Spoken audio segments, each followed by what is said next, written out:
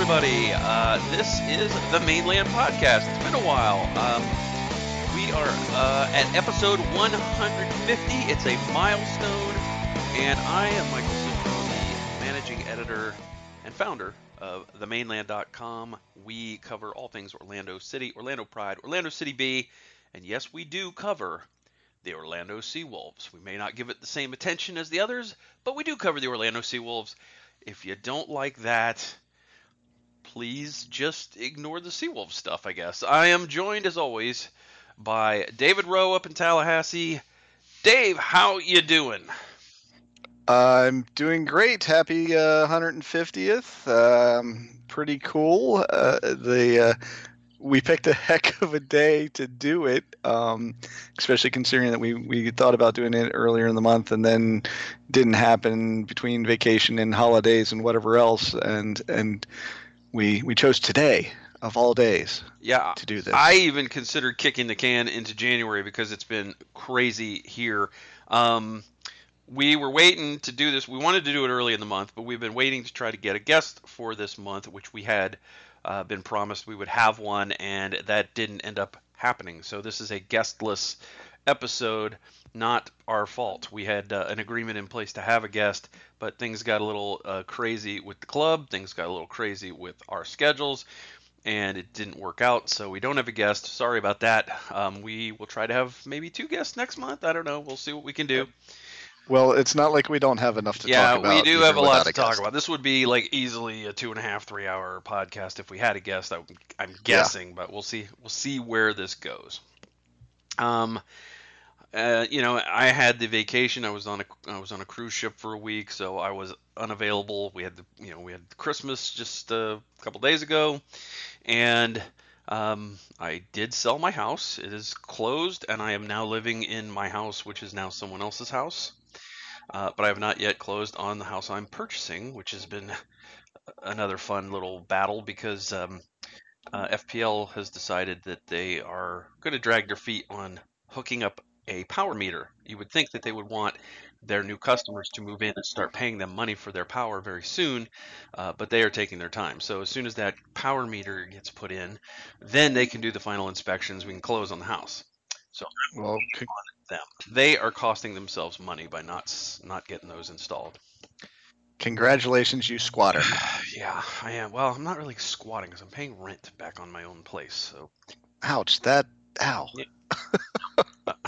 Thankfully, the rent is actually lower than my mortgage payments were. So, okay. Yeah, and I can go week to week, so that's good.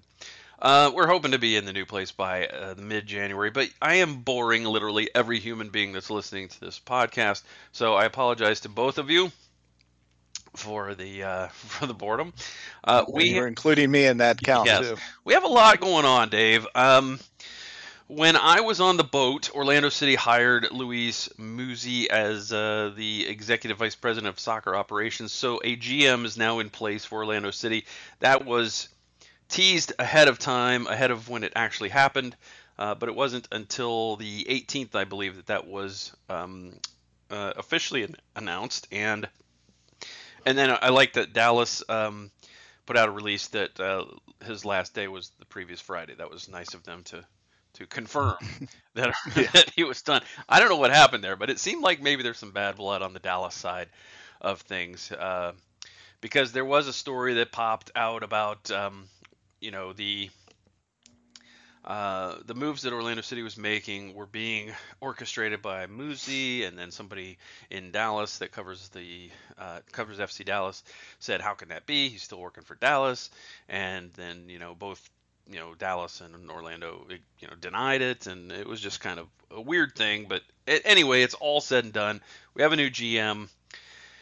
And another crazy thing happened while I was on the boat, that apparently Dom Dwyer went to practice at the team's training facility, but he was on a field that the team was not renting from the park, and he was kicked off the park.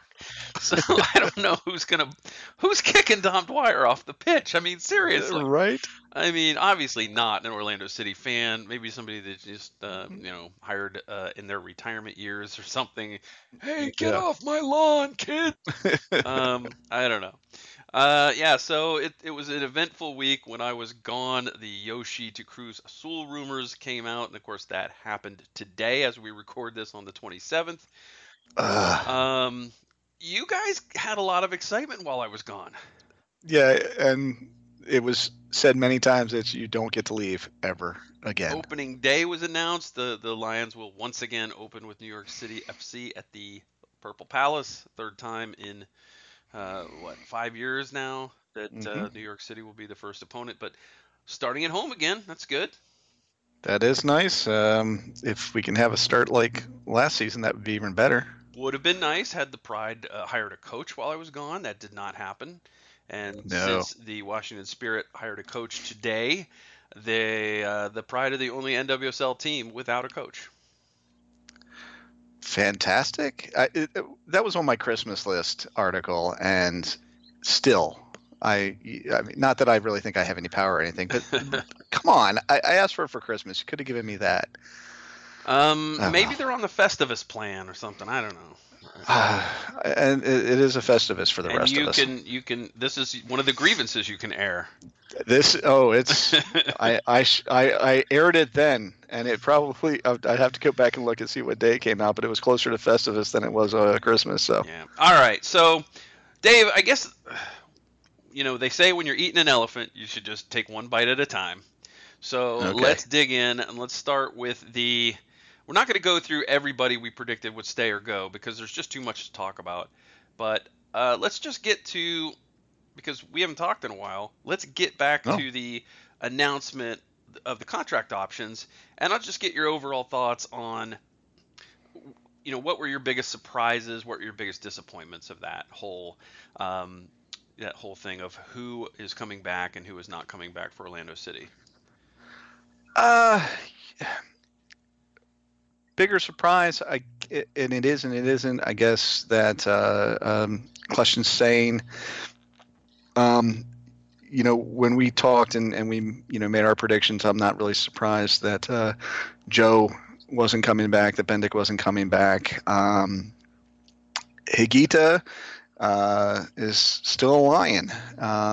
We both had mentioned that we thought that he was in a good spot to get decent money for him, but evidently James O'Connor, at least up until the recording of this podcast, had decided differently. Well, Um, the thing about Agita is that they had to pick up his contract option, and now yeah, they can still trade him or transfer him, sell him somewhere. So I'm right. not sure he's going to be here next year. I don't know that. I mean, we don't have any way of knowing. I was talking just more of who got picked up, who didn't get picked up. I think that for me, the biggest surprise is not picking up Scott Sutter. Yes, yes. Quality player, wasn't overly expensive.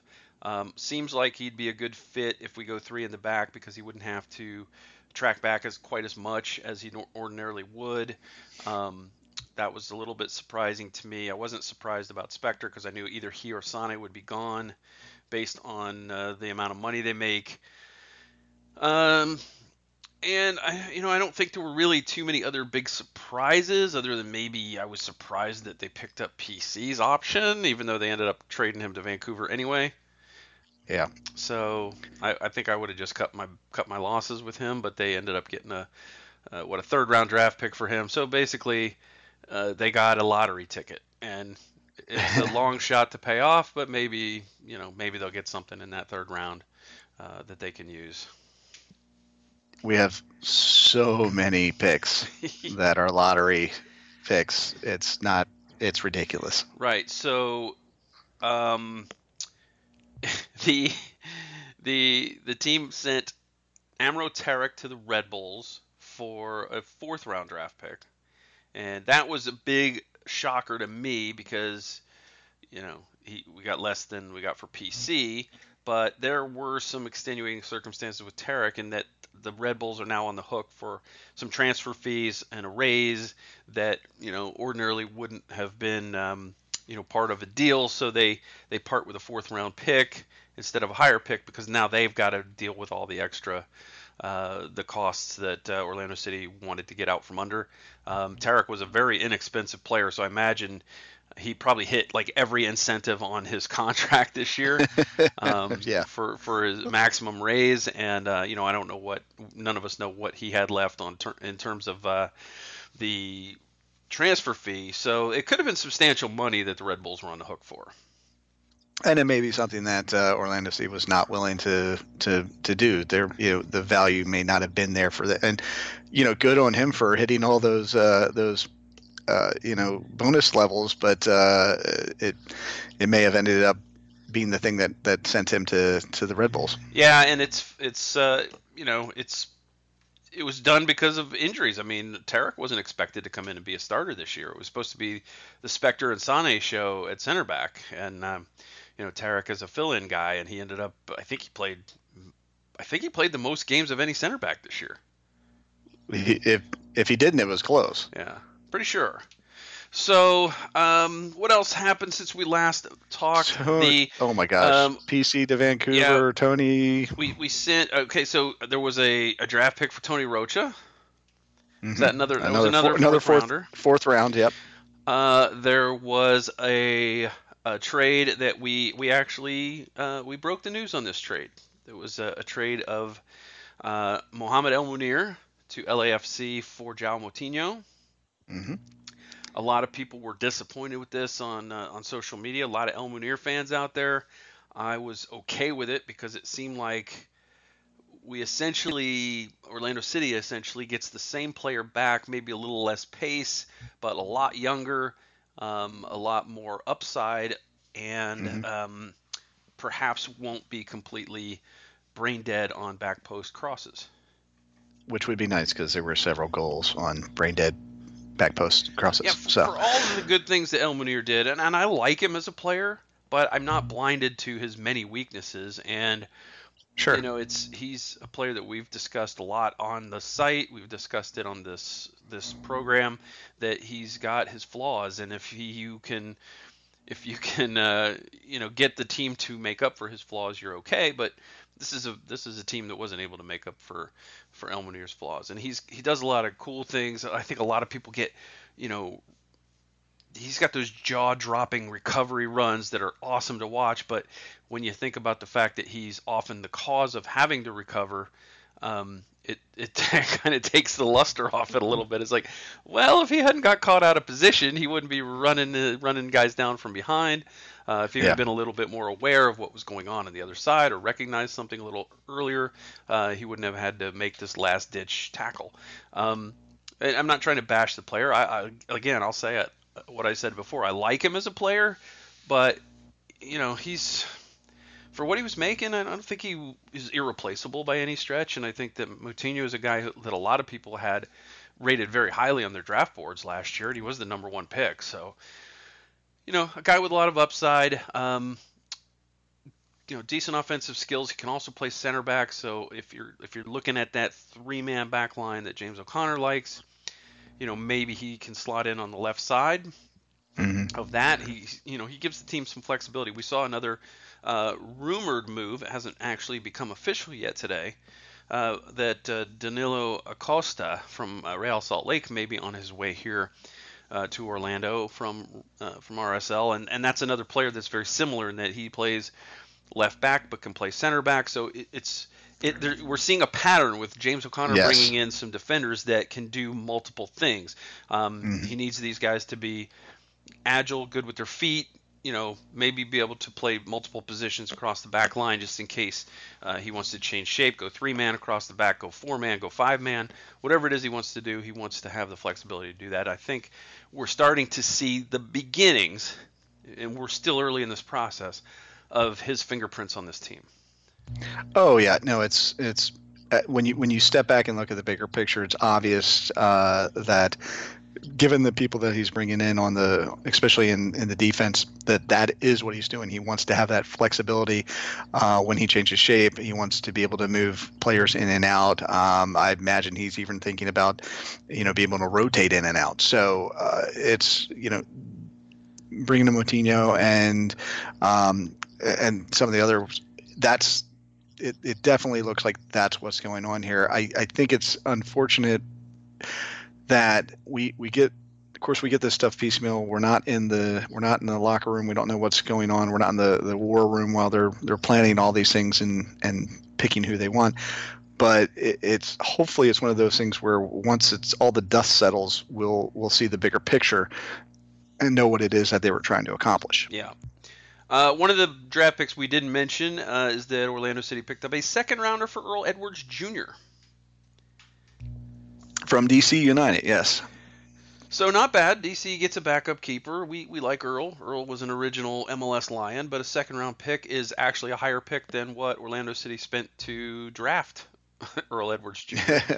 So I think one of the things I've noticed is that Orlando City's been able to get something for nothing this offseason, and it's not a lot. I mean, a lot of people have basically scoffed at all the third and fourth round picks, or basically any draft pick, because the MLS Super Draft does not produce many viable players, and I get that. But when you get rid of a player you're going to get rid of anyway, and you get something for them, even if it's a lottery ticket, everybody's got that aunt or uncle that gives them a lottery ticket for their birthday, and it's like, oh, thanks for the worthless piece of paper, pal. But until you scratch it off, you don't know what you're going to get. There's a chance. It's like Schrodinger's cat. Right? It's both useless and incredibly valuable. All at the same time, right. Yes. So a second round pick for a guy that they picked lower in the draft than that, I think is not bad considering they weren't going to bring him back anyway. Yeah, no, absolutely. And, there was, I don't remember who wrote it, but there was a whole article about all the goalkeeper moves that are going on, including Edwards and, of course, today officially, Bendik being gone. But it's like you say, if you're getting something for nothing, that's not a bad deal. Yeah, and speaking of something for nothing, Orlando City was going to let Bendik walk, as you mentioned, and thanks for that, because that was the perfect segue. He was next on my list. Orlando City getting much more value for Joe Bendik's rights. I mean, they weren't going to bring him back, and in just as we record this, in 4 days he would have been a free agent. Anyone could sign him. But by getting rid of him today, trading his rights to the Columbus Crew, the Crew get the right to be the only team, discussing negotiations for a contract with him for a few days, and they probably have a pretty good idea that they can sign him to make this deal, because Orlando City gets $50,000 in targeted allocation money, which is, I think, much more valuable than any draft pick, other than maybe a very high first rounder. Oh yeah, no, and I was fortunately I was way too busy at work today to engage on social media and inform people that the people who are complaining that $50,000 for Joe Bendik was way too low, that he's worth way more than that. Well, of course he is in a contract, but that's not what we were talking about. We were talking about the rights for Joe Bendik. Yeah, so it's different. Yeah, he's walking for free because the team doesn't want him. They were cutting their losses. They were like, here's our deal. We're not picking up your contract, so we don't want to pay you this much money and have you on our team next year. The option that they have, the other option they have, is to pick up his contract option and try to trade him after that. But, it's not like they weren't trying to find a buyer for him anyway. So they couldn't find one. So they decided not to pick up his option.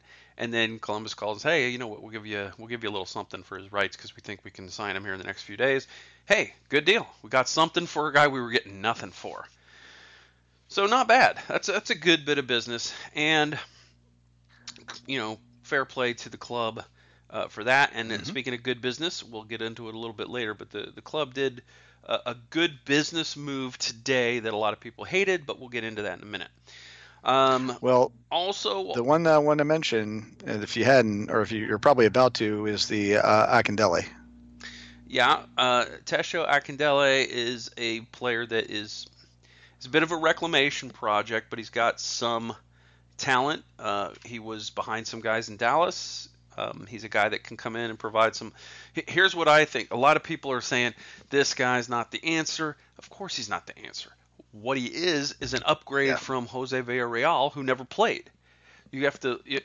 The thing that is going on, or a lot of what's going on this offseason so far, is churning the bottom of the roster. If the bottom of the roster is better, the team's going to be better from top to bottom when they fill in the top spots. Now, they've got a lot of those spots filled.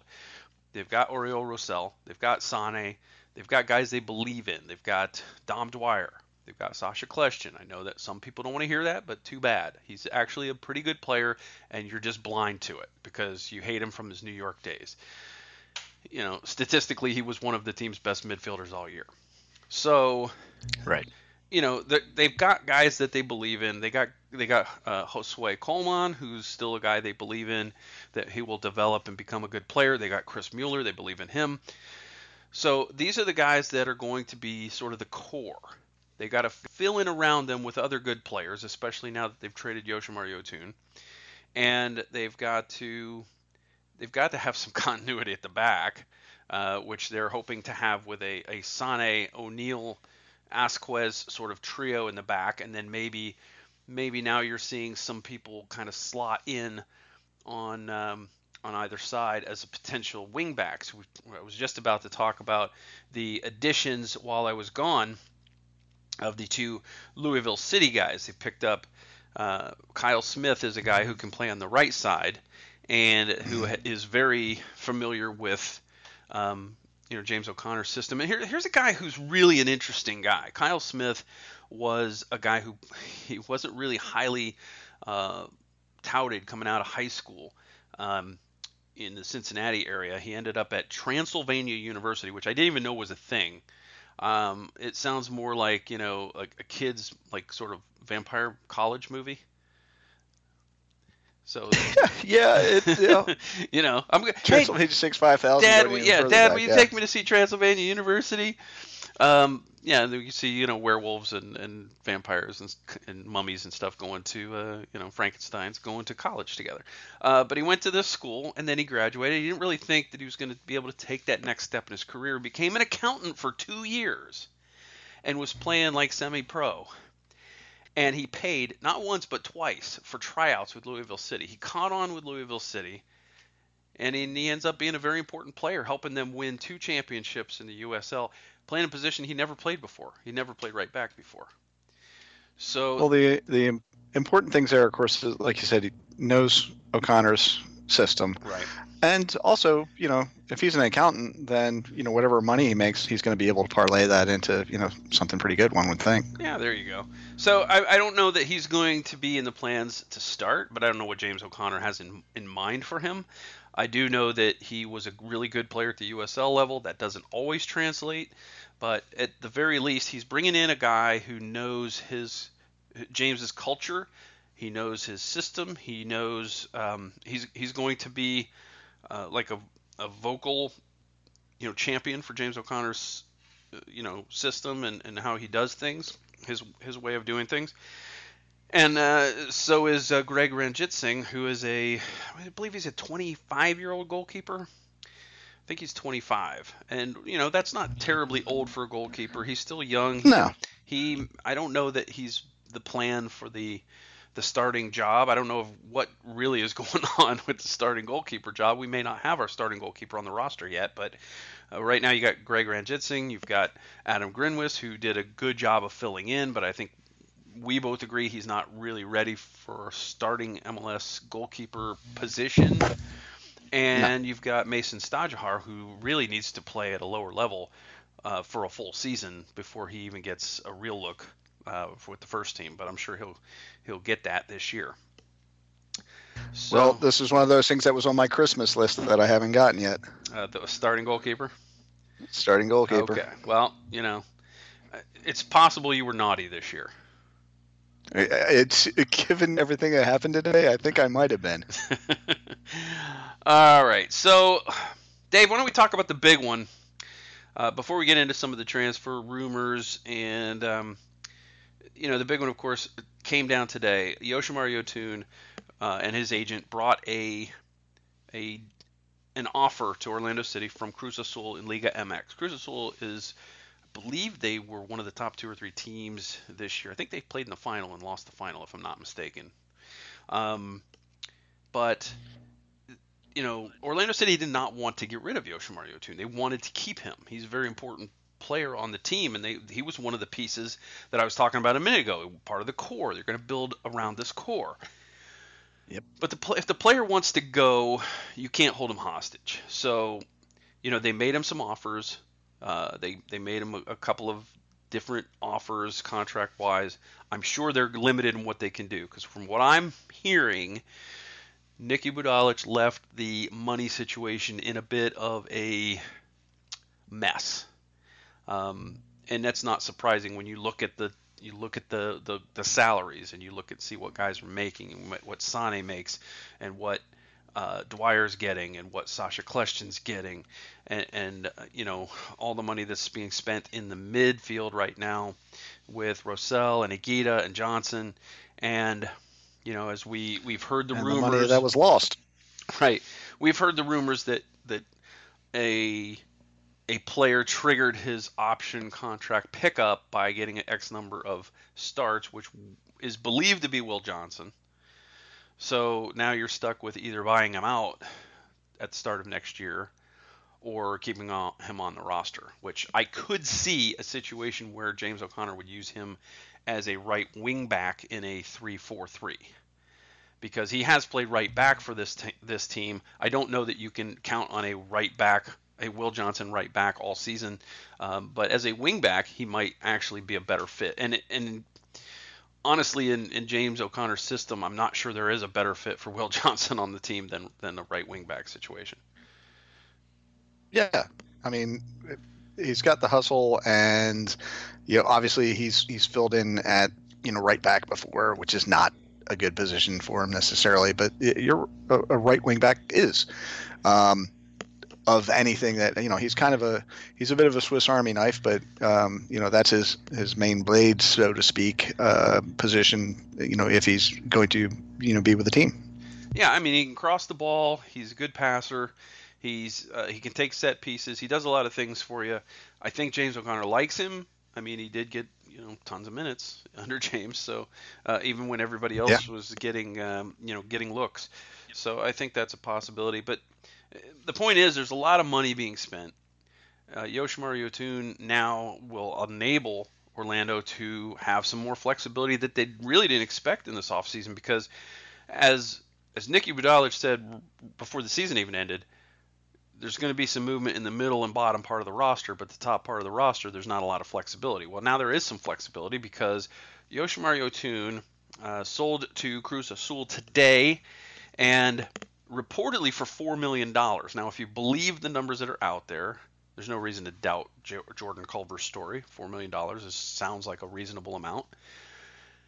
But if you believe Transfer Market, he was originally signed from Malmo for $800,000. Now, this gets back to that bit of business I was talking about earlier, the good business.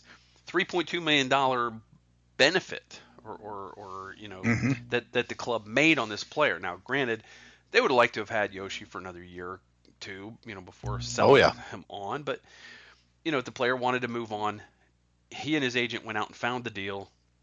Orlando City got the best deal they could. $4 million is pretty good. In fact, Darren Eales in Atlanta has said that he hasn't had an offer yet for Miguel Almiron, and he had been saying something to the tune of he needs to see a number with at least that at least begins with number 3. Or I'm assuming that's $3 million and not $30 million, and I'm also assuming it's not $3. Even though the Houston Dynamo did offer $3.50 for him. I don't know if you saw that on Twitter. Well, I did not. That was hilarious. That's a very solid offer there. Yeah. It's going to be about $350. So Yotun, not a Lion anymore. That's too bad because I think everybody loved Yotun. We did. And once again, we get back to my Christmas list. That was one of the things was to keep him, and he's gone. Which, like you said, $4 million. Okay, it eases the pain a bit, especially because it, like you say, it does free up some space at the top of the roster.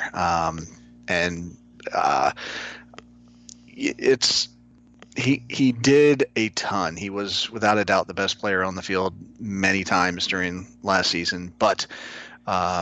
That doesn't mean that we can't go out and, build a team with O'Connor's system and, be able to, if not replace, at least, mitigate the loss of Yoshi and maybe even replace. Who knows? We might find, the next Yoshi who's a little bit younger. I love Yoshi, Dave, but here's my thought on the way that Orlando City was using him because of the fact that the team, missed on the Justin Miram deal. Villarreal never stepped up. The team really lacked attacking midfield players last year that were dynamic. I think that Yoshi was being relied upon to play a role that he's, not best suited for. Now he can do it in this league because he's that good and he's at that Right. level. But he's not an attacking midfielder, Dave. I mean, you want an No. attacking midfielder who can score goals. He's not a goal scorer. He's never been a big goal scorer. He's got a big foot and can put these thunderous shots toward the net, but he hardly ever connects on them. And his set pieces are pretty good, but basically most of his goals were penalties. And he's if he's up forward, he's not able to give you that defensive coverage in central midfield that he really does excel in. Now, Peru uses him as a central midfielder and a left back. Now, Orlando City has kind of flirted with that a few times and had him sort of run the offense from the central midfield. But this team needs a real number 10. Sasha Kleshin wasn't that last year. Now, I don't know that was Sasha Kleshin's fault because there was a lot of stuff going on last year. There was Yeah. there was a revolving door roster or lineup every week. There was somebody new hurt. There was somebody new in the lineup. He never really built a rapport with Justin Miram, which I don't think was Kleshin's fault. I think Miram just never really made the transition, and so a And lot of Kleshin that. himself was injured. So, Yeah, yeah, I mean, he started the season with a 2-game suspension. He had that ankle and knee situation when Brandon Bai tackled him from behind, just an ugly horror tackle. It was there were other factors in the team. The fact is, you saw a number of times, and I know that fans booed him for passes that didn't come off, but he's seeing the game at a level that a lot of his teammates weren't seeing. He's like, okay, this guy's going to go over here. Let me put it there. Nope, he didn't go there. It's so it looks bad when you kick the ball to a corner and no one goes to yeah. the corner. I mean, it just does. And I will tell you that And Sasha Kleshin will tell you that he didn't have his best season. I think that when he did come back from his leg injury, I think he was playing hurt for at least a good 2 or 3 weeks before he started to come around again because he just didn't look right. He wasn't moving well, and everybody's like, "Oh, he's old, he's washed up," because that's what people do when someone's over 30. We'll talk more about that in a minute, but I don't think it was his age. I don't think it was his conditioning. I mean, I think he led the team in minutes.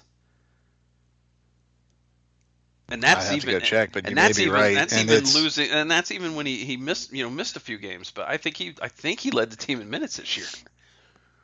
so, yeah, it's like you said, I don't want to, I'm going to catch heck for this. I'm not comparing him to Kaká, but there were times where Kaká would do things and the team around him didn't know what the heck he was doing. They kind of just watched. Uh, Not that that was happening with Sasha, but like you said, he would pass it. He's thinking, okay, this is where this person should go. Let me pass it there. They wouldn't go there. It it makes you look foolish. And coming into Orlando City, he was the assists leader for what, a couple years. So Mm-hmm. it's not like we went out and got an unknown.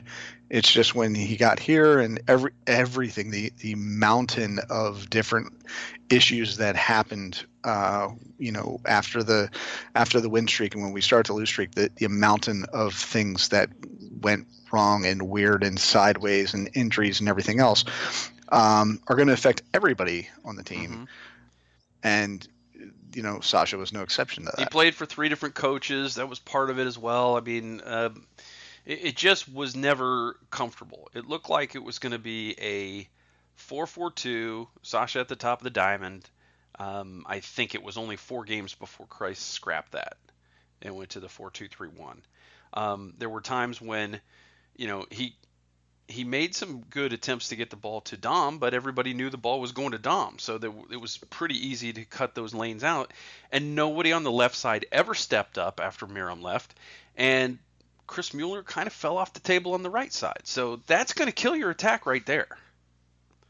Yeah, if if there's one lane, it's easy to block it. Exactly.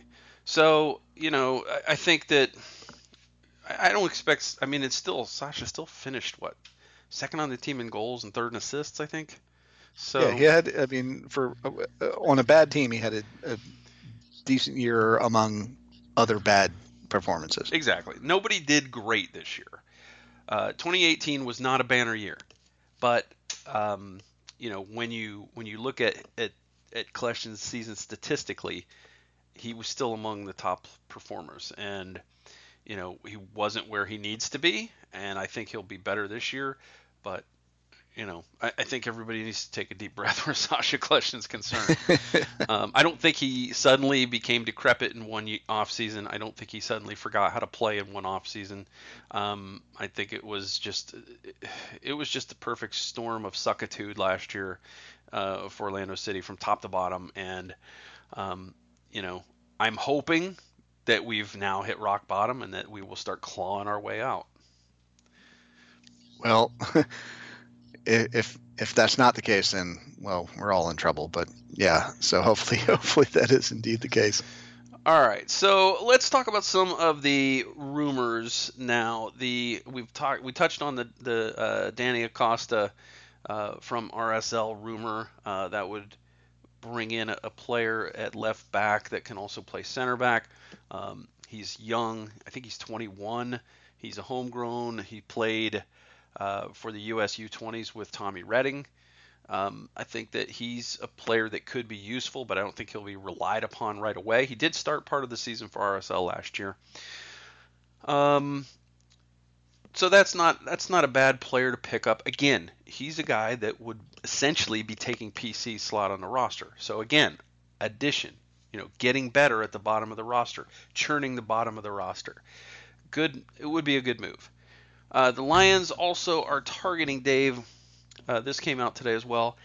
Actually, they're not just targeting him. We actually have we think this is about 99% done, but of course nothing's 100% done until it's announced.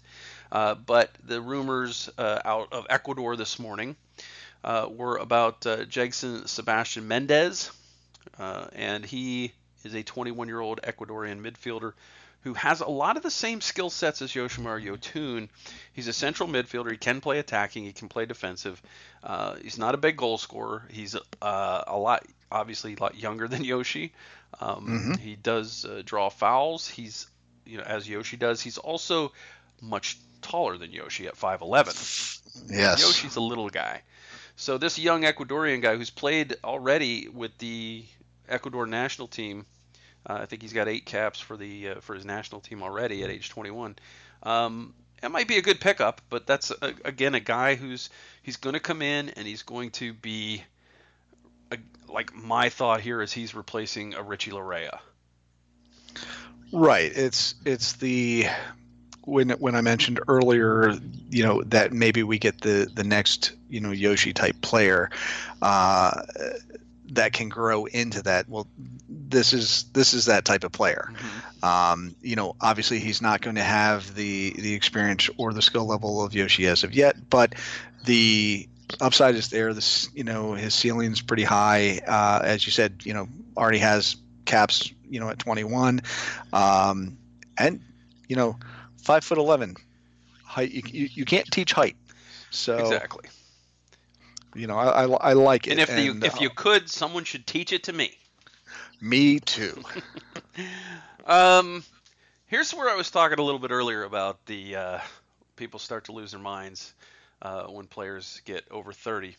Is the biggest off-season rumor that we've heard is the announcement was a few days ago that Flamengo number 10 Diego Ribas was maybe a target for Orlando City. He's got a little time left on his contract. He's under contract to July, and the player in this case, the player's preference is to stay with Flamengo. Now, Flamengo's a good team. I think they finished second in the most recent season in Brazil. Brazil's top teams are very good. Brazil's top Yes, they teams are. would come in here and they would all make the MLS playoffs. All of the top Yes. teams in Brazil would come in and make the playoffs here. Good teams. And Diego Ribas, one of the best number 10s in the league, he's playing at a very high level. Now he's 33 years old, and he'll be 34 just a few days before the season kicks off. So, of course, Orlando City fans on social media were, no, thank you. We don't want this player who's capable of playing for a much better team than the one we root for. You have to do better than that. I get that you don't want a guy who you're only renting for a couple of years. I get that. But if you have a chance to get a special player, and as our own Guilherme Torres, he's Brazilian, he's from Brazil, he keeps a very close eye on Serie A. He knows this player very well from watching him many times. He says he would be easily Orlando City's best player. Now, think about how much you like Yoshimar Yotun, and then think of a player who might be actually built to play the position that Yoshimar Yotun has been playing for Orlando City.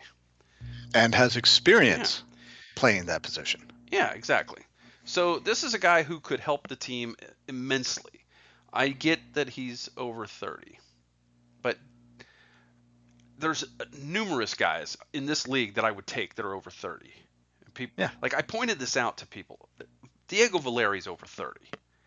Ignacio Piatti is older than Diego Ribas. Who wouldn't take Ignacio Piatti? Nobody. Everybody would take him. Dave Zlatan is 37 years old. Right, yeah. Is anybody gonna...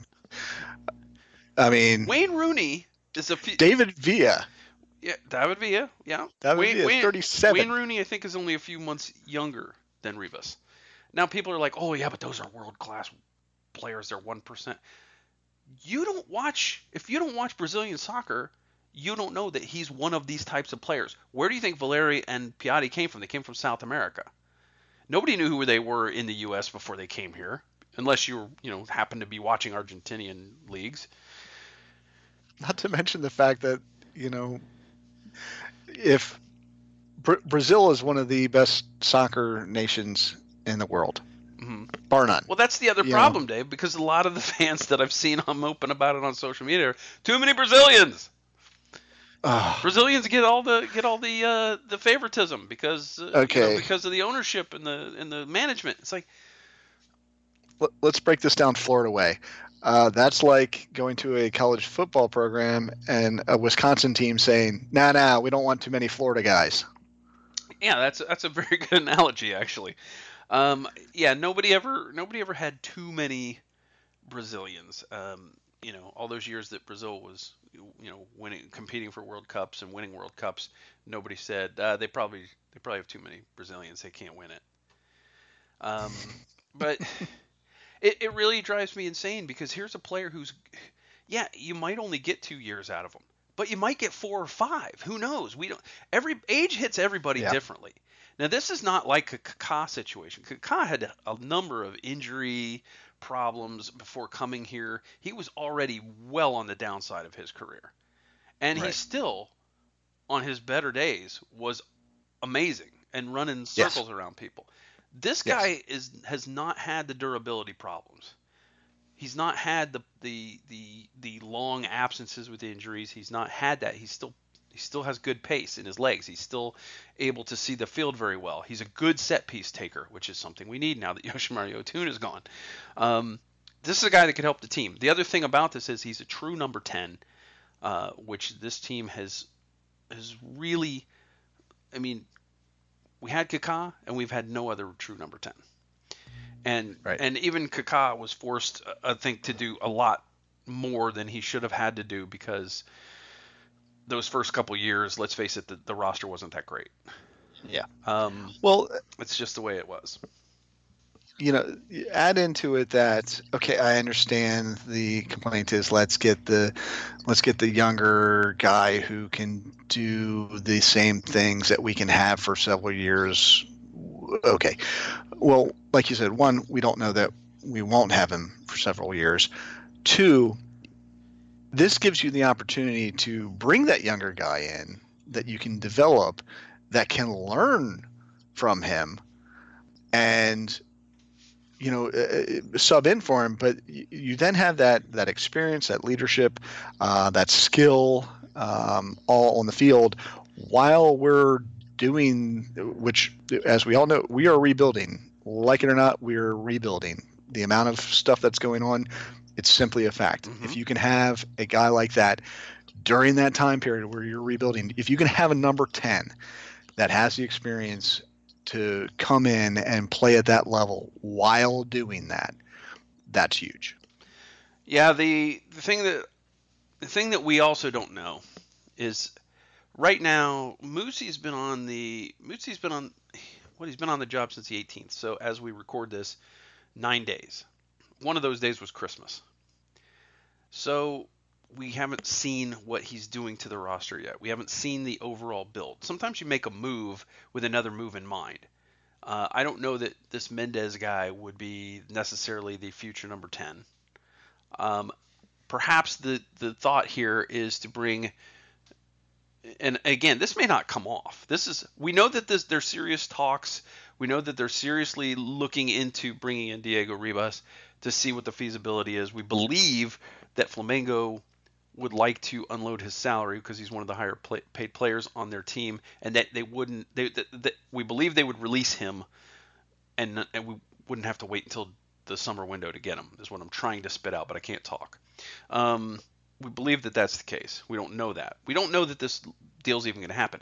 But what if Diego Ribas comes in and mentors Josue Coleman? Coleman was signed to be the number 10 of the future. But if you don't have a number 10 of the present that can teach him to do that, I don't know where you go from there. And I know people are going to say, well, I thought Sasha Kleshin was our number 10.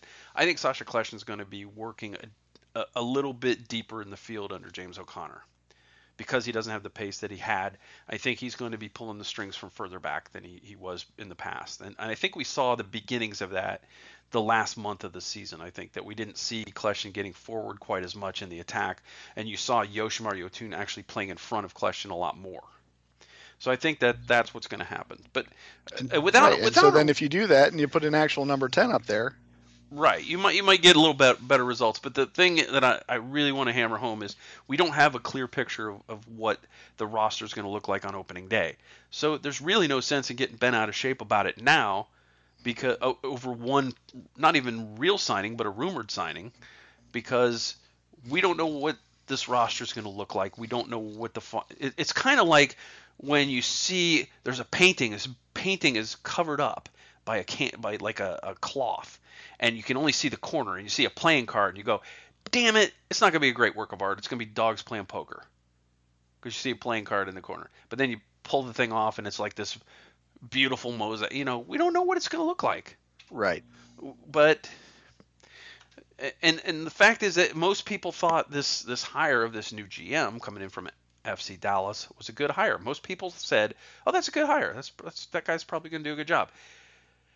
But now you're going to complain about this. I mean, maybe trust the process just a little bit. I mean, otherwise you may as well just take your Fire Mutsi, hashtag to Twitter now, and just get it going now. Well, and they will, especially now that you told them they had permission, because that's how the internets roll. But yeah, you're right, and it's I think a lot of the having patience after a year like that is hard for some. I get it. Yeah, I mean, it absolutely is. But we warned them. Yes, we warned you when you called for Crisis Head that there was a huge overhaul coming, and nobody bought it. Nobody believed it. And of course, the club didn't help that out with, well, we have the players in place that we think can win and get us to the playoffs. All we need is a new coach. Oh, so naive. I'm pretty sure that we said that wasn't true. Yeah. As in Game of Thrones parlance, oh, you sweet summer child. It's just not. It's not realistic. No. But I have to be positive. I can't stand the constant negativity, and the negativity of the fans that we have is just. Granted, it's a vocal minority. Like, for example, when we put the top 10 moments of the year and number 2005, I think it was Sasha Kleshin signing, because it was a big moment. Everybody at the time was excited about it, and statistically, like we just explained, he had a top year among Orlando City players. That's not saying a lot. Low bar, I know, but even on crap teams, somebody has to be the best. Right. And I didn't get any pushback on Twitter. I didn't get any pushback on our own website comments. But on Facebook, oh my God, was it negative? It was like the Facebook comments are the new YouTube comments. Yes. Yes. If you want to go find the crazy, go to the Facebook. That's where the crazy is at. Get that you're hurting. I get that you're. We're hurting. You don't have to show me on the doll where Orlando City hurt you. Because we're hurting. Yes. We're fans. I know that, yes, we do this podcast. Yes, we write for the mainland. Yes, we have to, and that gives us certain perspectives that we've talked about. But as I've said before, at our hearts are fans. And when we're hurting, we simply have to then set that aside and do a job that we don't get paid enough for the amount of hurt that we got this last year. Nobody does. Nobody does. So anyway, it's, you can choose to be miserable, and you can choose to be, this is another crap move. I mean, what are you expecting? It doesn't happen every day. You don't get to go out and sign an Almiron and a Joseph Martinez in the same year, because I hate to break it to you. I'm not going to be conspiracy theory guy, but I'm just gonna break this to you as gently as I can. Not every team just gets to magically have guys that are on nobody's discovery list. Magically on nobody's. I'm air quoting the hell out of this right now. Yes. Not on anyone's discovery list. You have Arthur Blank as an owner. They might suddenly find their way onto your discovery list. I'm sure a brand new team can just come in with a discovery list, and no one in MLS has those players on their list, right? That happens all the time. Yeah. So well, we saw it in action. I mean, Minnesota had the same thing. Oh wait. Yeah, right. Yeah. Do you see Minnesota signing guys of that caliber? It's not that they don't want them. It's not that there's not a team in this league that didn't have somebody in the front office that knew about Joseph Martinez and knew about Miguel Almiron and knew about Hector Villalba and knew about Yamil Assad. People knew about these guys. But when you're Garber South, there's a team in the Southeast U.S. that is getting the treatment that the LA Galaxy used to get and kind of still does. Yes. That's all I'm saying. But I'm not going to throw any conspiracy theories out there, because that's not my way. So we have to be a Sporting Kansas City. We have to be a Columbus Crew. That's who Orlando City has to be. And we have to do things the way that those clubs would do it to win. We have to be maybe a Portland Timbers. But as as those teams have shown, it can be done. And absolutely. You can get to the highest heights of this game by doing that. So, it is what it is. We've got the rebuild going. We knew it was going to happen as soon as Jason Christ was let go. We knew that an overhaul was coming, because that's what typically happens. This is not Chelsea. This is not, Manchester City. You get a new coach. You don't come in and say, oh, I already have like the best players in the world at every position. Yeah. You don't get to say that. So James O'Connor, he doesn't even play the same shape as Jason Christ does. You knew that the overhaul was coming. It was always going to come. We warned you. Didn't matter. It didn't matter what Alex Leitao said in that press conference. I wasn't buying that. Win with the players we got. We can definitely do it. No, you can't. As it turns out, you're only winning 2 more games the rest of the year.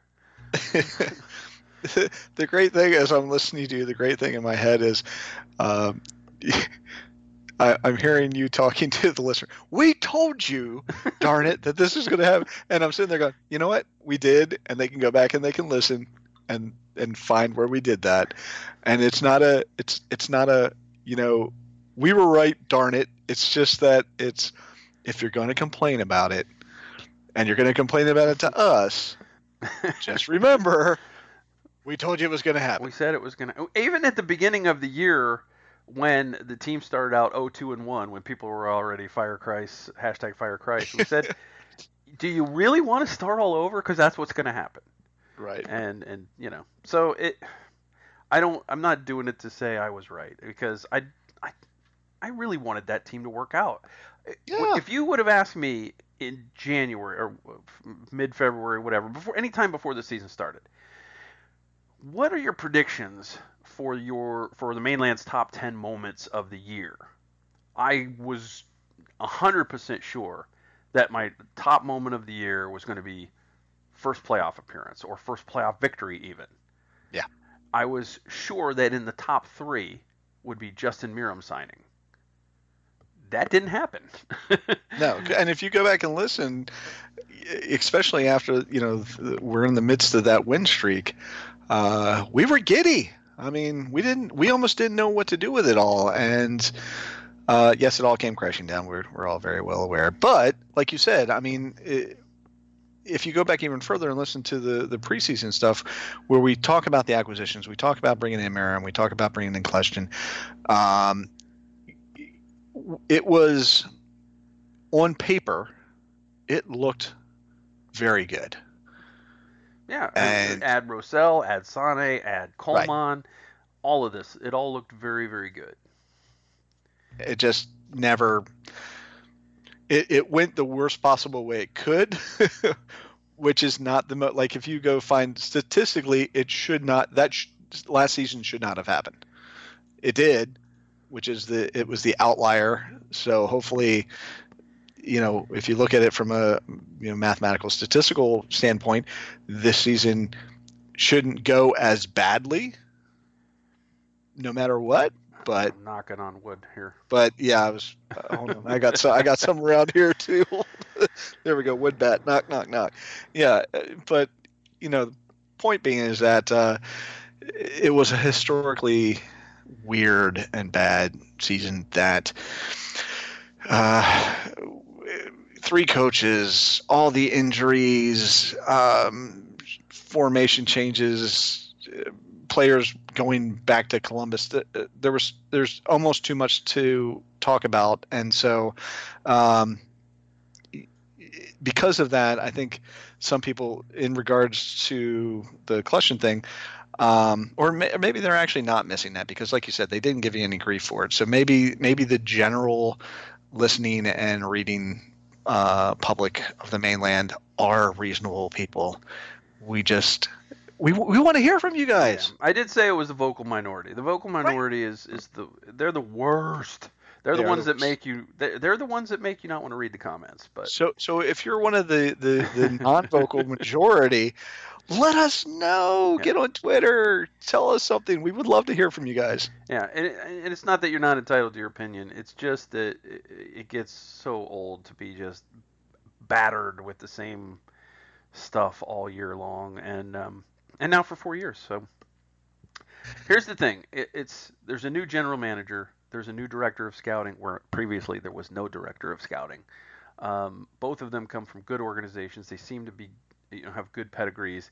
There's a coach in place that the players seem to like, that he has been successful at the USL level, is considered widely as one of the best young coaches in the game.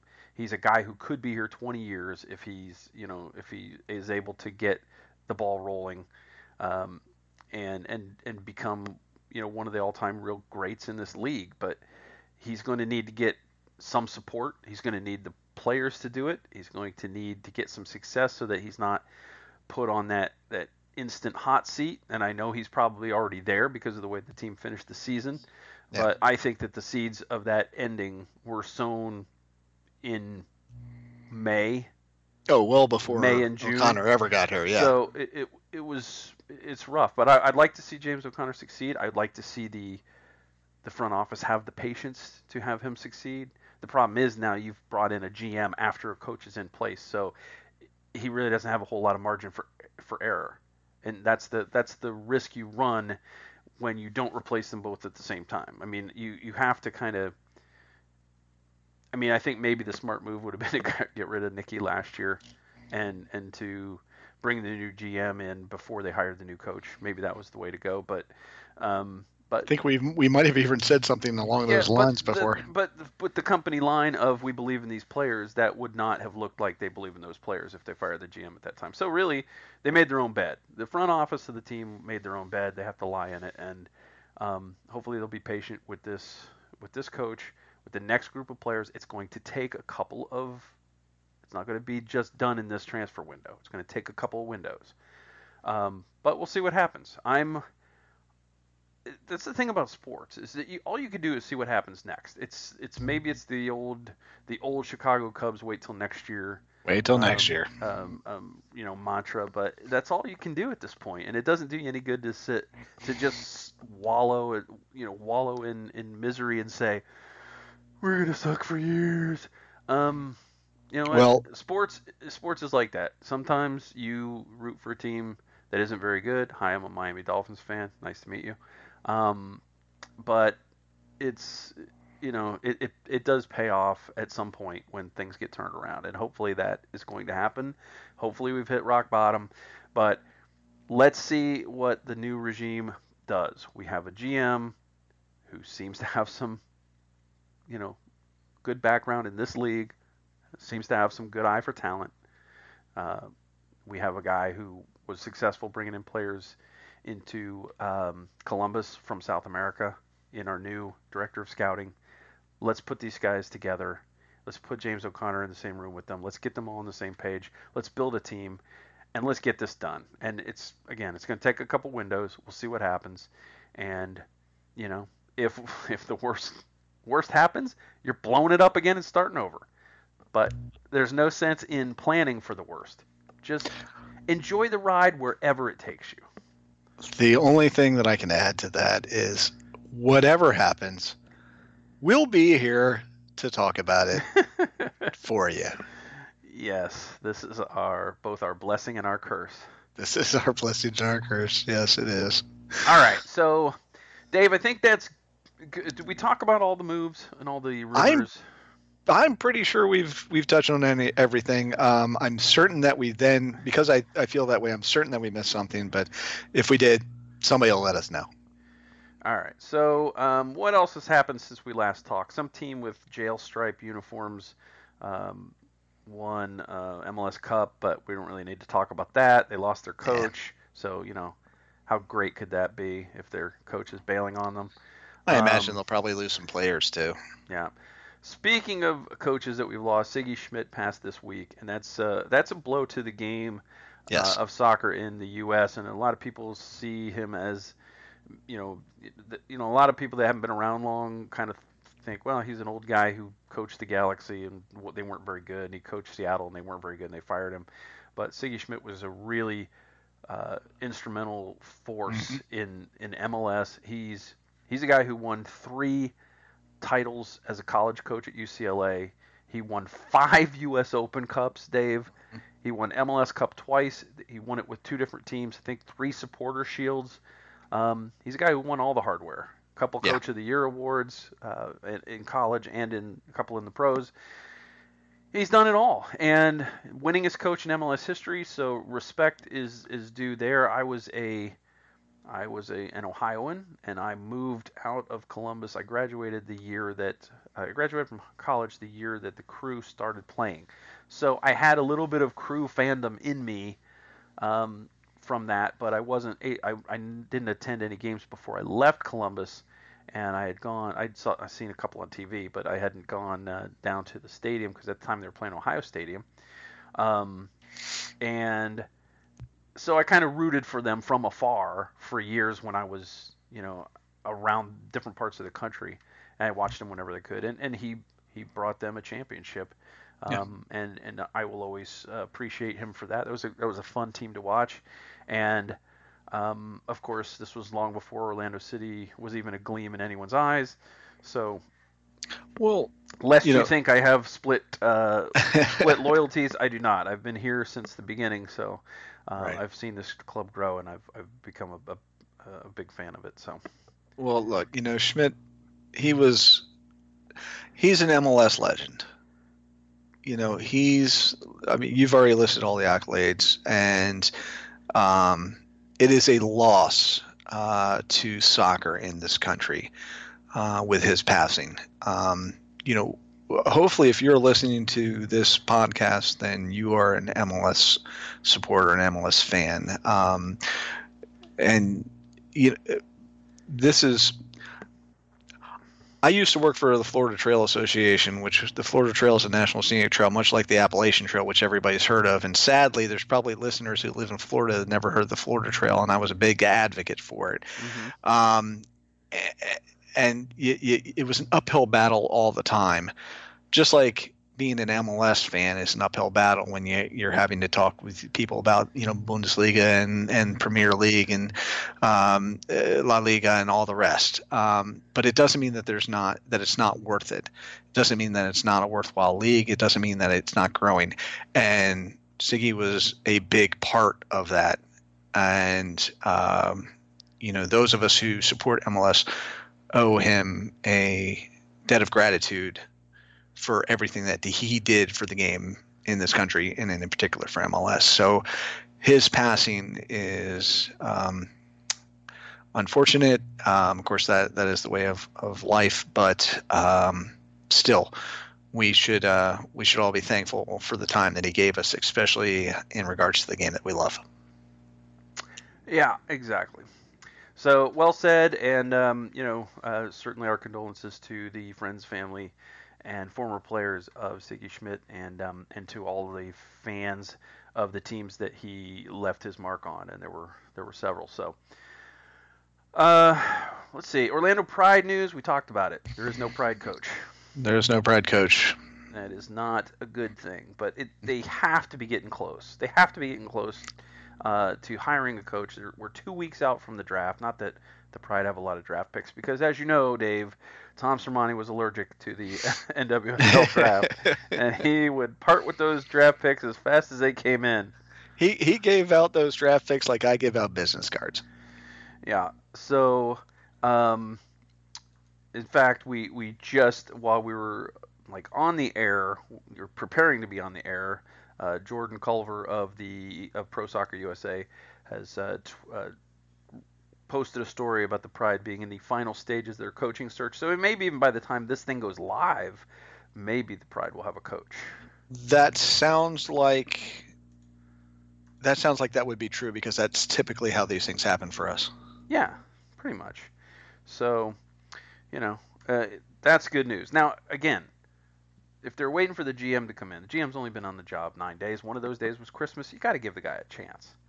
Give the guy a few days to come up with this, especially with all these deals that have been going on, all the deals that have been made, the deals that have been that we know are in discussions and under consideration.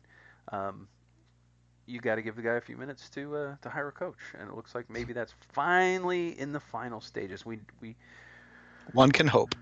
Yes, I know that they whittled down they had a search list. They had some people come in. I was told that some people had interviewed, but I don't know how, like, if it was just preliminary interviews, if people actually came in for final interviews and sit downs and whatnot. I don't know that, but I did know that they had been working on it, and maybe now with all that data to share with the new general manager, maybe they are ready to make the offer, make the decision.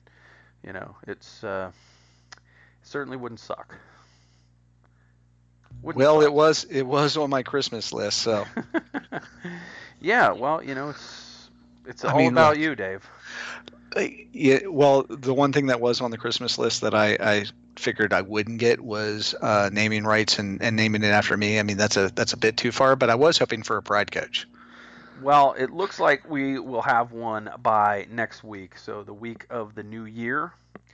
Looks like we will have a coach prior to the draft on the 10th of January. So, which means we'll get to talk about it next month.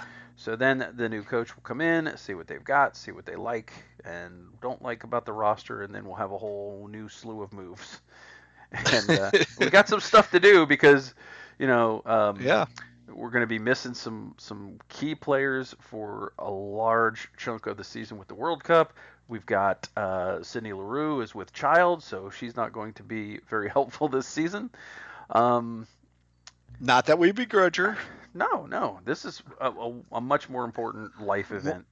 more dire LaRue children in the world that will eventually become great soccer players, whether men or women. Right? That's a good thing. They've given us a future Lion already. Let's have them give us a future Pride player. That would be awesome. Yeah, I think they're going to do Nope. it. They're going to Nope. do it for us. No pressure though. If it's another Lion, that's also fine. Yeah, I mean, because you can always use more strikers and attacking midfielders and stuff. Yeah. Yeah. Dave, the Orlando Seawolves, I have to tell you, I've been to a few of their games now, and they are a lot of fun to watch, but not a lot of people are going to watch them. It's been a pretty sparse crowd down there at Silver Spurs Arena. I know that their first two home games were on Fridays, which it's difficult to get down to Kissimmee, for a Friday night game after working. But it's a blast to watch, and I have to say, I talked to Luke Bowden after the first game, and just it was evident on his face how much fun he was having playing indoor soccer. And it was evident that Tyler Turner is learning indoor soccer. He's not quite there yet. Although he had a pretty good game in their first win the other day. Last week they got their first victory against Mississauga. 12-7, a real shootout after they had been one of the better defensive clubs in the league the first couple of weeks. They had their opening night was a 5-4 loss in a shootout. There's only wins and losses in MASL. You don't get a tie or a shootout point or anything. You either win the game or you lose the game. If it doesn't go in regulation, you go to extra time, and then after extra time, you have the shootout. So they lost the penalty shootout against St. Louis. What I'm told is a much improved St. Louis team, which wasn't very good last year. And that was the team's first game, and they looked really good. Of course, Luke Bowden scored the team's first goal. Woohoo! Lewis Neal scored in the first game. It was magical to see all these former Lions playing really well in the indoor game. Then the second game, they played three-time defending champion Baltimore Blast, and they got beat. But it was a close game. It was 1-1 at halftime, and they ended up losing 4-1. So again, it's a very low-scoring game when you only allow four goals in the indoor game. Now I have to interrupt here because Okay. I have a little bit of split loyalty here in that I grew up in Baltimore, and the Baltimore Blast have been around so long that I actually, as a child, remember going to see their games. So they've been around forever, and I'm Orlando, so I'm going to go for the Seawolves. But if the Blast do well, aside from that, I'm not going to be too upset.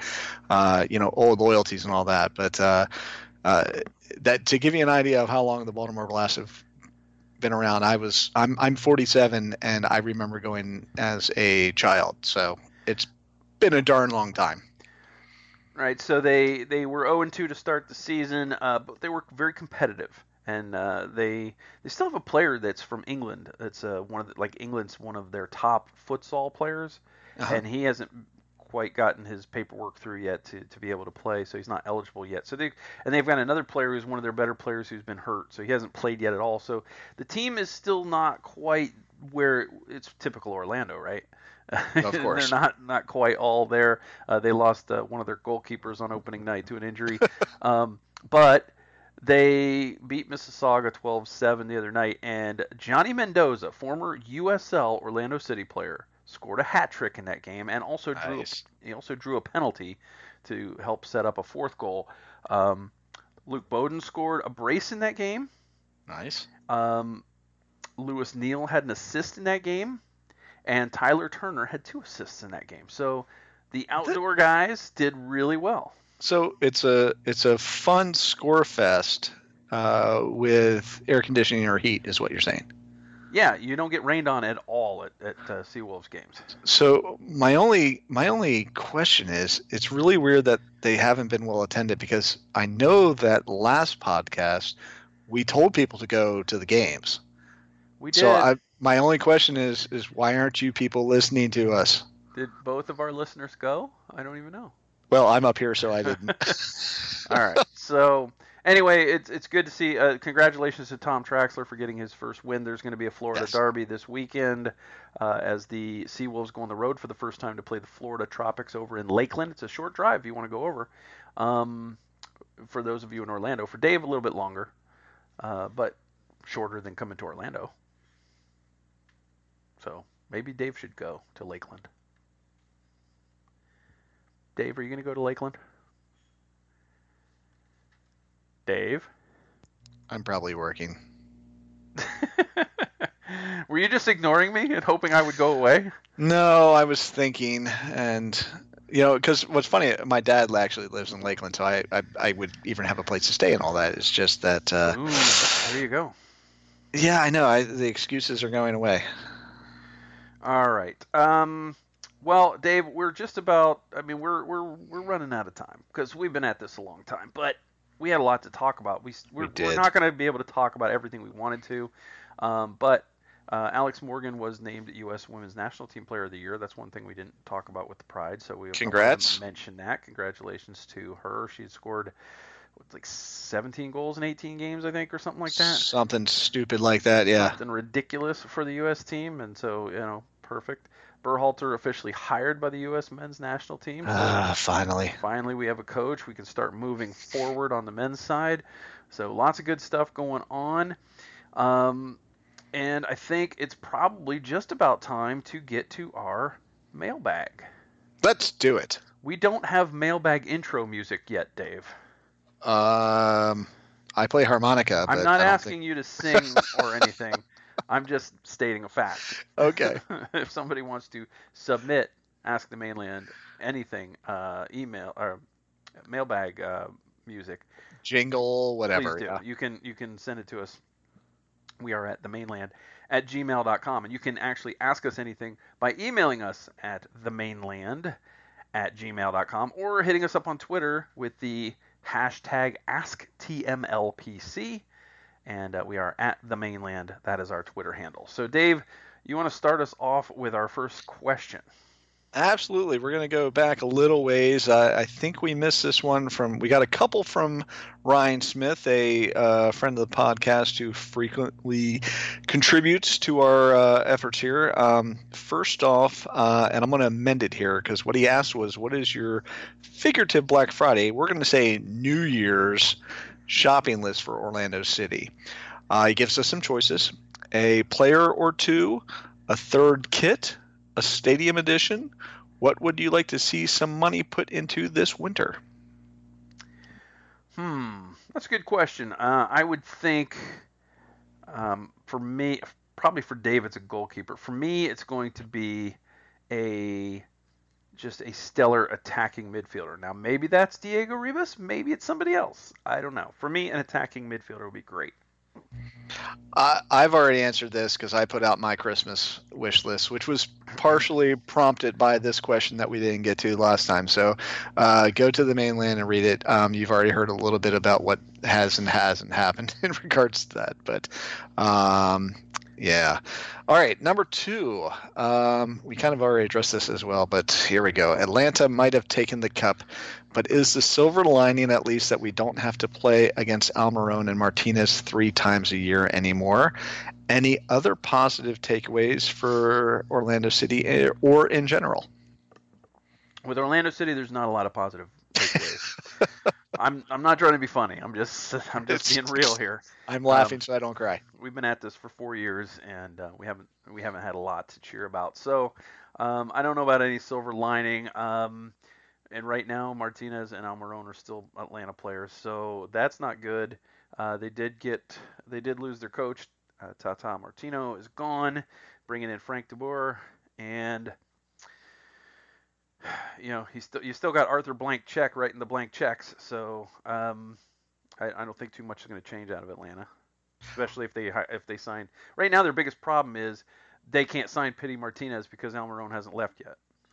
All right, well, here's a bit of good news. They did sign Breck Shea. Yeah. Well, I will tell you that Breck Shea scored a goal against us last year. Well, that's true, but still. The last time they came here, he scored a goal. Yeah. So All right. Yeah. So not a lot of good news there. All right. In regards to the PC trade, which we mentioned earlier, where we traded him for what, a third round pick. mm-hmm. Value? Question mark. I Is this think still so. Ryan Smith? It's still Ryan. He had 3. Okay. All right. I'm sorry, I interrupted you. I want to hear No, the it's question. okay. Value? Question mark. I think so. Um, addition by subtraction, first of all. Yeah. If the draft pick turns into anything, it's just a bonus. Yeah. Nothing to add to that. You're absolutely right. Because PC didn't work out. He didn't add anything to this team, and maybe he'll do better in Vancouver. Maybe We not. wish. I mean, we wish him well and all that, but yeah, he wasn't a good fit here for whatever reason. Yeah. All right. Former mainland contributor Luis Hernandez. Biggest draft needs for the Pride. Offensive help. Right now, this team has Alex Morgan, who's going to miss a huge chunk of the season, maybe as much as half, possibly, depending on how many friendlies the U.S. women's national team plays. Sydney Leroux's not going to be helpful because she's with child, and more power to her. Go be a mom and do your thing, and come back afterwards and be awesome again. Chi Bogagu has not gotten it done. And taken that next step. Rachel Hill still could take that next step. She figures to get more playing time this year, but I said that last year. But now we'll have a new coach, theoretically, next week. So yeah, I think attacking players are the biggest need. Somebody put the ball in the net is the biggest need. This team struggled with that at times last year, and it would be nice to have some really solid group of forwards that would people that you can't take off the field so that they're forced to play Marta in the midfield, because I really think that's where she's strongest. Right. I don't disagree with you, but since you went with the obvious, I'll say maybe a little bit of a bolster on the defensive side, although it's not as big of a glaring need. Allie is getting older, but she's still very solid and a good leader back there. And I think there's some good pieces back there, but maybe one more defensive piece on the back line might be helpful. But no, you're absolutely right. The biggest need is up front. Okay, Hector Manley. What would you get with the 3rd pick that Orlando City has? Now, 2 different questions here, because he kind of puts a little, second part in here: defense or forward or whatever OCB needs. No, I take best player available when it comes to the draft, and that's any sport. But especially a sport where you don't expect the player to step right in and be a key contributor year one. Kyle Larens are rare. People that come in and perform like Kyle Laren did his first year, or Julian Gressel or Jack Harrison, they're not the norm. They are the exception. So I would just say take the best player available that you think is going to be a good MLS player, whether that's this year or in 4 years, but just take the best player. It doesn't matter what position. Yeah, I mean, just remember, Mueller was what, 6th pick overall, and he had some upside, to start with, but obviously has room to grow. So I mean, once you get down past number 1 pick, and number 1 pick is still not even a guaranteed, quantity. It's not quite the lottery that all the rest of our picks are going to be, but it's still not. It's not like we're talking NFL picks here. So it's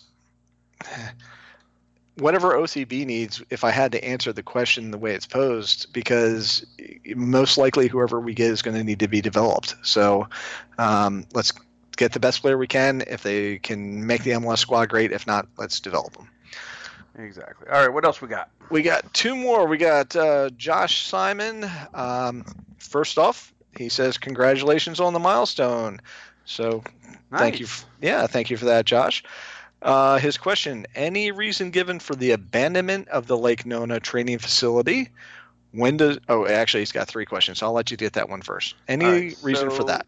yeah, it wasn't abandoned. They just got a better deal from the Kissimmee thing, and in fact, if you go see the Seawolves play, you're going to be in the same complex where Orlando City's training facility is going to be because that Heritage Park is right there.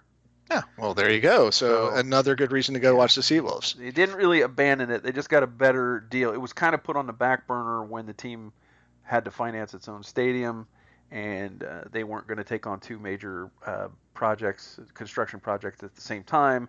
So while it was on the back burner, Kissimmee approached them about this deal. They got a better deal from them than they got from Lake Nona, so that's why they ended up there. Well, there we go. All right. Second, when does training camp start? Training camp will start in, I want to say, right around the beginning of February, ended right at the beginning of February, I believe. It's somewhere around there. Yeah. Yeah, that's when it typically is. I have the date. I might be able to find that for you while you ask the next question. Actually, Dave, have I lost you again? I'll answer the third one for you while I'm reading it because we've kind of already covered it. Okay. Any word on the Pride coaching search? No, there's no real development so far on that, unfortunately. Although we do expect to hear something in the next week or so. Now, that being said, do we have any indications of who it might be or anything like that? No, we do not. Yeah, that's it. Just what Jordan has written is that they're in the final stages, and it's expected to be next week. So there you go. We don't know who it's going to be, and we don't know exactly what day it'll be announced, but it's coming. It's on the way. We know it'll be after the podcast. Yeah, after the podcast drops is good. So training camp, were you able to find that? No, I thought I had it on my 2019 calendar Well, you know what? with the drafts and stuff, but I didn't have it on here. It's in late January, early February. That's typically when it is. I actually have the answer for you. Is continue reading the mainland, and we will let you know. There you go. That's as good an answer as any. Okay, last David Valentin. Orlando City has dropped a lot of cash off the books and has been very cautious spending money for replacements. Is it for some big signups or simply to be business savvy as we rebuild for 2020? I'm sorry. Say that again. Okay. Orlando City has dropped a lot of cash off the books. Mm-hmm. They've been very cautious in spending money for replacements. Mm-hmm. Is the reason because we're going to have some big signings or simply that we're being savvy as we rebuild for 2020? I think there will be one decent money signing, some middle of the road signings, and some lower level signings. I don't expect any big, huge splash this year because of the state that the roster was in at the end of the season. It's just a fact. You've got to get in under the cap. There's some big salaries here. They did get a big splash of money from Yotun, so they can go ahead and spend that on somebody. But I don't look for more than one, sort of on the bigger side of money signing. And by that I mean maybe one TAM player where they're paying them down under the threshold for the DP level, but probably no more than that. Yeah, I agree. I think a lot of what we're going to see is a little bit of what we're already seeing in that O'Connor is going to be building from the bottom up, which is where he's got the most space to do things. As I said, we've already seen that. We may see. I still think we'll see a goalkeeper signing. I still think we'll see another striker. There'll be some other pieces in there as well. But big signings, no. The Yoshi move, they did not want to get rid of Yoshi. As we said, they negotiated to keep him and instead took the money. If they do that, then I think the big signing, might be the Rebus signing, honestly. And then, Other than that, look for another striker and look for a goalkeeper, and that's everything else is going to be building the depth that O'Connor wants to be able to run his system. Okay, third or fourth week of January is when the preseason will begin. Good job, Michael. Yeah, that's when preseason begins. Third or fourth week of January. I don't think there's an exact date. This is information that was available as of mid-December, so that's what we're looking at.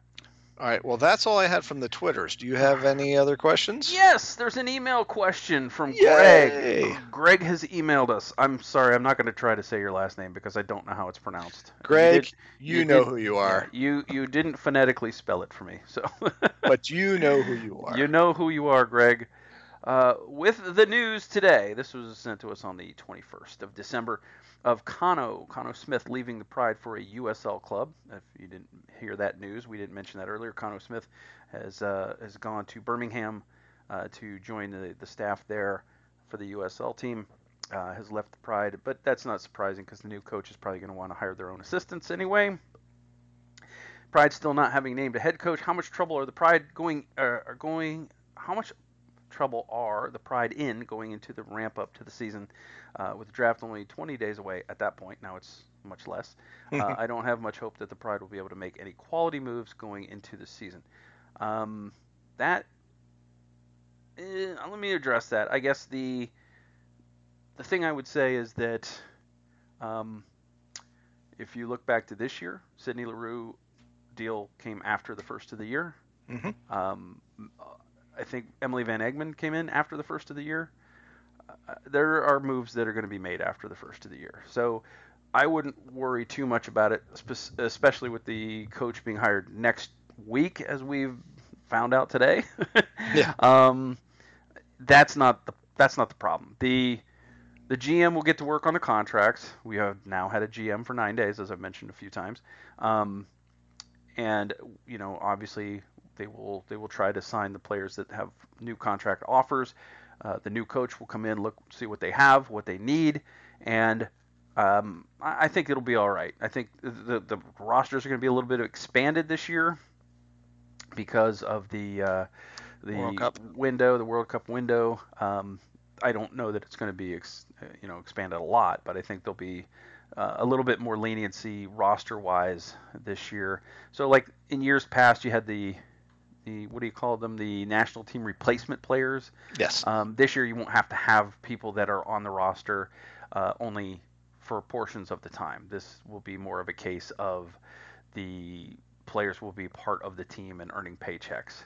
So that's going to be helpful. And I think then, like this last year, Nadia Gomez didn't make the team, but she was a national team replacement player signing. I think, like if a similar situation came up this year, they would be on the team. So I don't think that the roster is going to be a huge issue. My biggest issue with this roster, I've said it a number of times, too many international players that are going to be gone too long. That's really what it comes down to. And Orlando's not the only team in that situation, but Orlando's one of 3 or 4 teams that are the most impacted by it. What was the question again? How much trouble are the Pride in going into the ramp up to the season? Are they in trouble?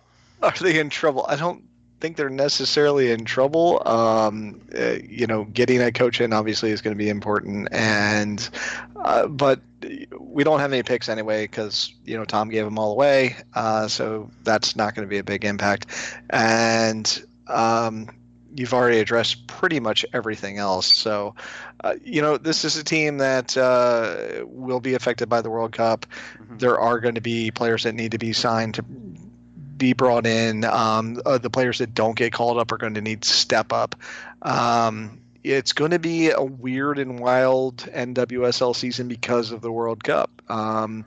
Things could be shaken up, in all kinds of ways because of the players that get taken away from certain teams and not other teams. But are we in trouble?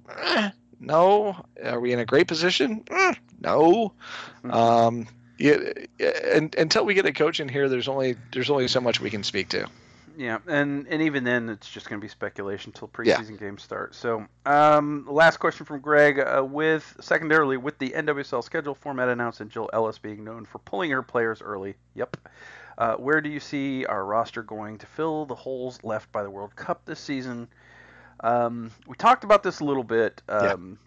Greg mentions Kopp as a solid stand-in for Ashland. Absolutely. Hmm. Haley Koppmeyer, very important player.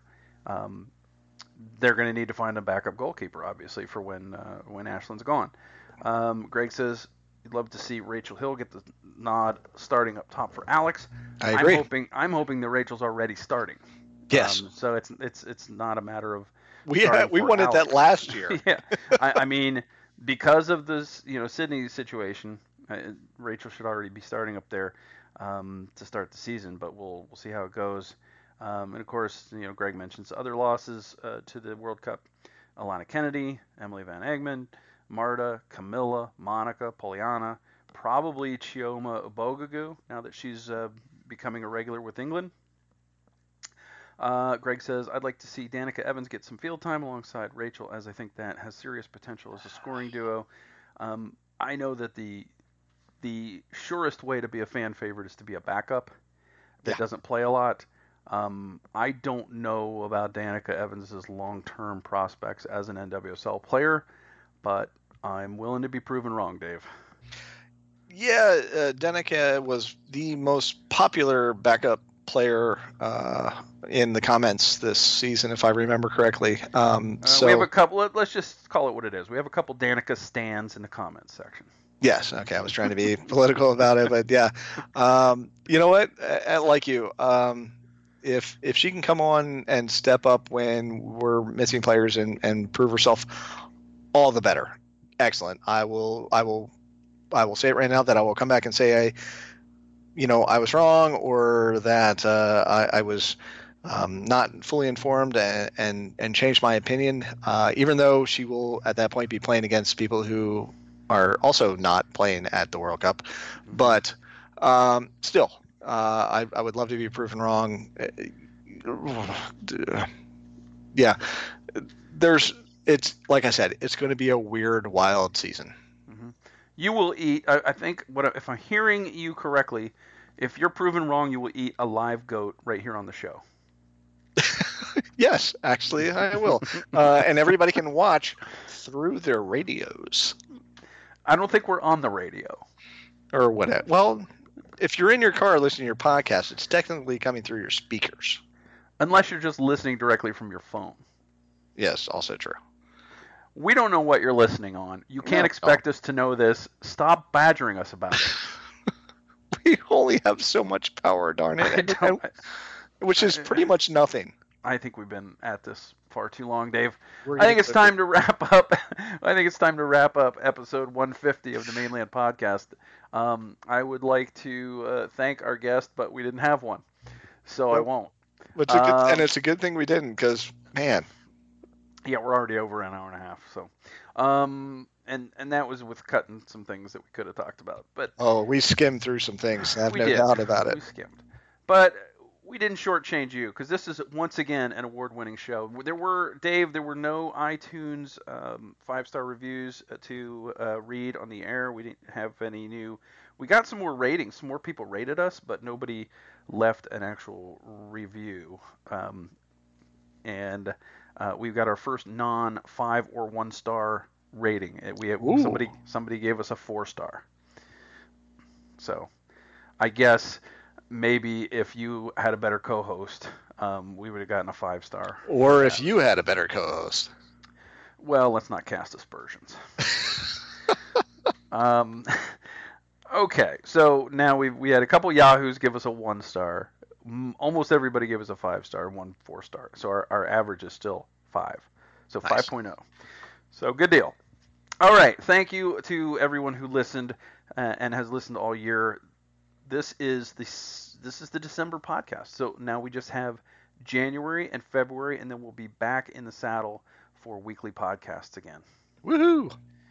So let's put a bow on episode 150. Thank you to those who sent us emails. Sorry if we missed your question. There was a very chaotic last few weeks, and we dug out as many as we could find. If you're not using the AskTMLPC hashtag on Twitter, it's really hard for us to find your email with all the stuff that's going on. So please use the hashtag on Twitter. You can tweet to us at The Mainland is our Twitter account. Use the hashtag AskTMLPC or email us themainland@gmail.com. And keep those questions coming because every one of you asked us about soccer stuff except Ryan Smith.